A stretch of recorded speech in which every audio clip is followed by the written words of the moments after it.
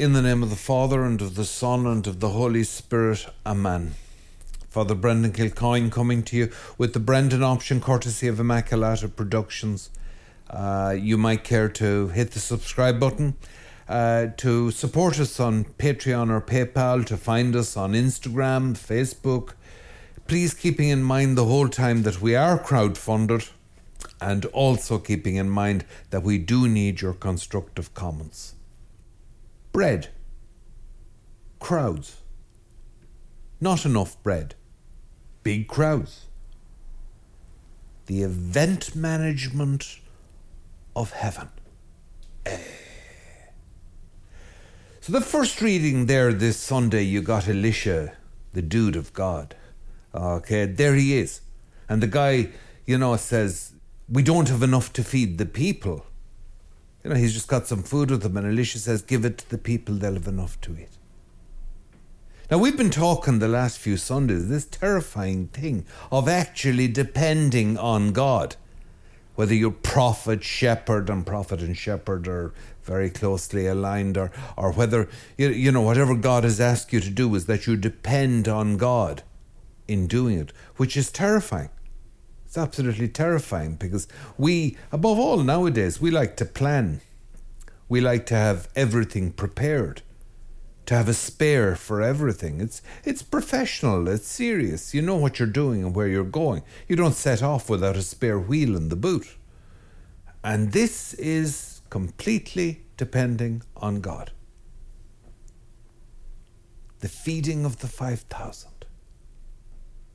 Okay, the first thing I'm going to say to you is, if you believe that the feeding of the multitude was a lovely allegory, a metaphor, you have lost your faith. If you believe Jesus didn't do that, you're a heretic. You may be a very nice heretic. You may be great crack. You may be the funniest heretic in the pub, the life and soul of the local heresy association.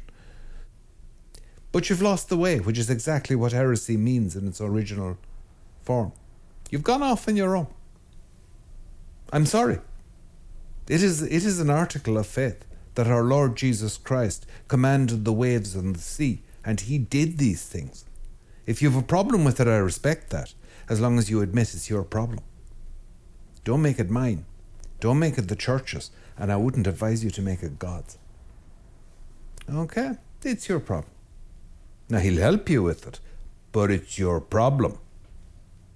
So he did this. He fed them. And in all these things doing them, you see the way this comes up with Elisha in 2 Kings, and he does this. He is constantly giving out the signs. I did not come to abolish the law and the prophets. I fulfill them. Look at me, and you see the law and the prophets.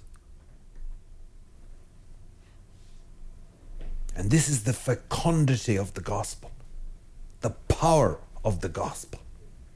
He feeds the multitude with a handful of food. An image that comes up in the Old Testament a few times. I would like to say to you this Sunday, and I'm particularly saying it for a start to myself. I'm saying it to those priests who've lost heart and who are standing in front of their congregations and feel they have nothing to give. They're running on empty. They've run dry. There's nothing left in the well. I've only 5 barley loaves. What was it? And a few fish. That's all I've got. They're not even great fish, okay? They're not very good-looking fish. Kind of very, boring fish. I got nothing. I got nothing to offer. I'm a boring little person. I've got nothing in my soul and my heart. I've run dry. I've got nothing. I say to you, blessed are you. Blessed are you, you boring, dry little person. Blessed are you, for he will rain on your land and make it grow.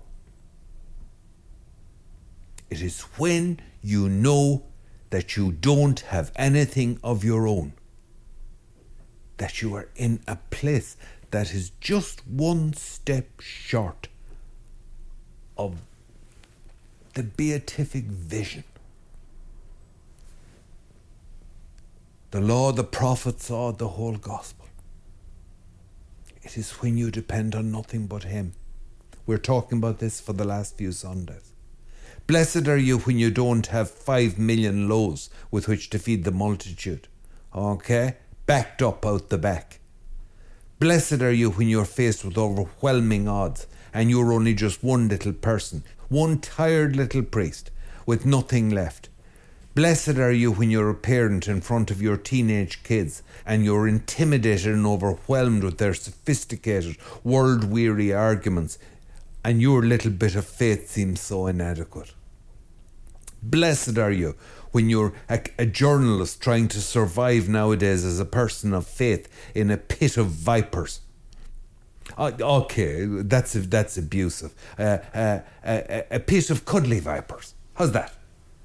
Nice vipers. Well-mannered vipers. Middle-class vipers. Blessed are you. Blessed. It has taken the saints, many of them, a lifetime to get to where you are, you undeserving, lazy little buggins. Blessings are being poured on you and you don't even know it. There you are, with nothing prepared, nothing done, nothing to recommend you, nothing to defend yourself, no alibi, nothing, in front of a disbelieving court and a sceptical jury and a judge with the cut of the devil on him. And you have nothing. I envy you. That is so cool. I mean Catholic cool. Which is a new level of cool. We'll discuss that in later episodes. You are blessed. Now God can do His work, that He doesn't have to listen to your bullshit. Now He can actually get past you to do His work. Now you're going to actually let Him do His work through you, because you have no choice. My friend, stop complaining. Take the money and run. In the name of the Father, and the Son, and the Holy Spirit. Amen.